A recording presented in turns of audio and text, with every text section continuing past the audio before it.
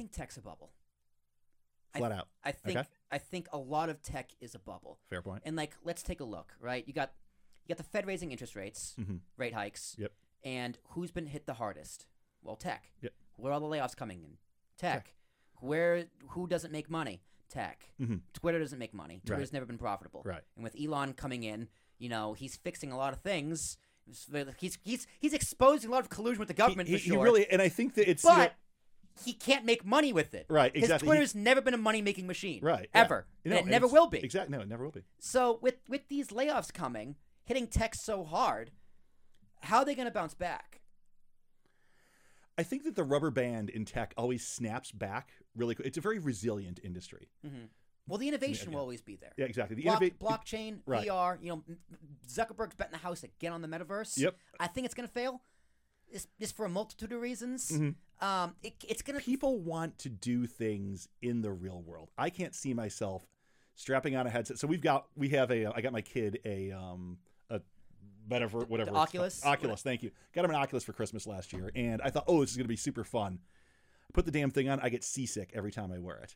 I wear glasses. Yeah. I wear glasses. You can't. Yeah. No, I wear contacts and I can't wear my glasses, so it's.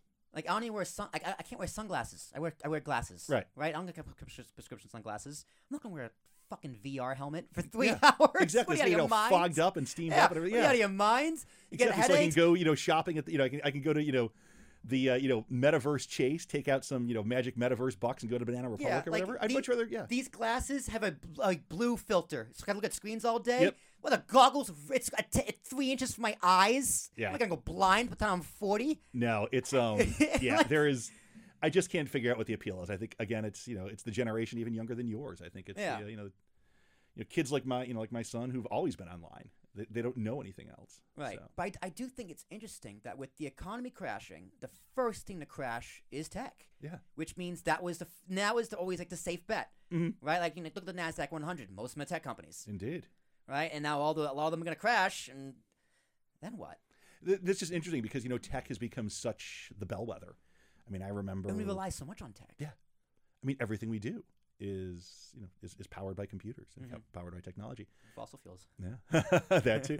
No, but you think back to the like the bellwether stocks, the 80s and 90s before you had the first .com boom and everything else. When you looked, obviously IBM's a technology company, but most of it was financial services. And back then you didn't, it was well before all the mergers and acquisitions took place in the banks. So you had all these banks that were kind of considered your blue chip stocks. You had, General Motors was a blue chip. Ford was a blue chip. My God, would I buy any of those stocks now?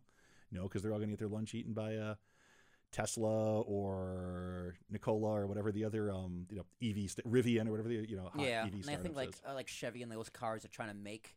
Yeah, but they just can't do it. They're not nimble enough because of the way that the businesses are run. Well, I guess with technology and fintech, it is kind of that innovative technology. So my friend, again from Nashville, smart ones now, they had this idea where if you want to make EVs really work, you got to make new highways and only have them be for electronic trucks shipping. Okay. Right? So it's just you have the EV trucks getting all the stuff back and forth. That would cut time down super quick because no one needs to man the trucks. Yep. They don't need to sleep, no regulation in Right. terms of people. Right. And it's just like they're shipping stuff so fast. So it's gonna be expensive to one, build the roads. Yep. And two, where do you put them? Like where are you gonna put another lane? Another 2 or 4 lanes here in New Jersey. I mean, you which can. is just it's just a giant cluster of interstates. Well, it feels like. here's the thing though. That again, innovation. Yep. U.S. will find a way. Yep. But that is a good solution. You just got flying autonomous driving trucks. There we go. Oh God, those crash. There's your billion dollar idea. That's a negative from me, good sir. But think of like how much faster regular traffic would go if you didn't have their shipping containers on the road. All the time. It would clear up a lot of space. You gotta build the roads. Yeah. Or just dedicate a lane to the electric vehicles just to get manufacturing through. Just like the buses going to the Holland Tunnel. Yeah. That too. Or the Lincoln Tunnel, excuse me. Yeah. They get their own lane. Yeah. So I don't know. Where do you put it? That becomes the question. The tech in the EV space is very interesting. But again, we gotta upgrade our infrastructure. Yeah. Because we don't have the power grid to handle all those batteries. Well, you know what, the guy who was in office for a while, before Biden came along, kept saying, every week is infrastructure week, but I didn't see anything. And now, Biden's first thing when he took office was touting infrastructure, but obviously, with the way he packaged it, it's going to cost us a heck of a lot. I mean, it's going to take a really long time. Back better, did we? We're just going to build something. Yeah. in the next like 30 years. I So think- cool. They'll finally get like the NJ Transit tunnel sorted out just for me to hopefully retire. Fingers crossed. Fingers crossed.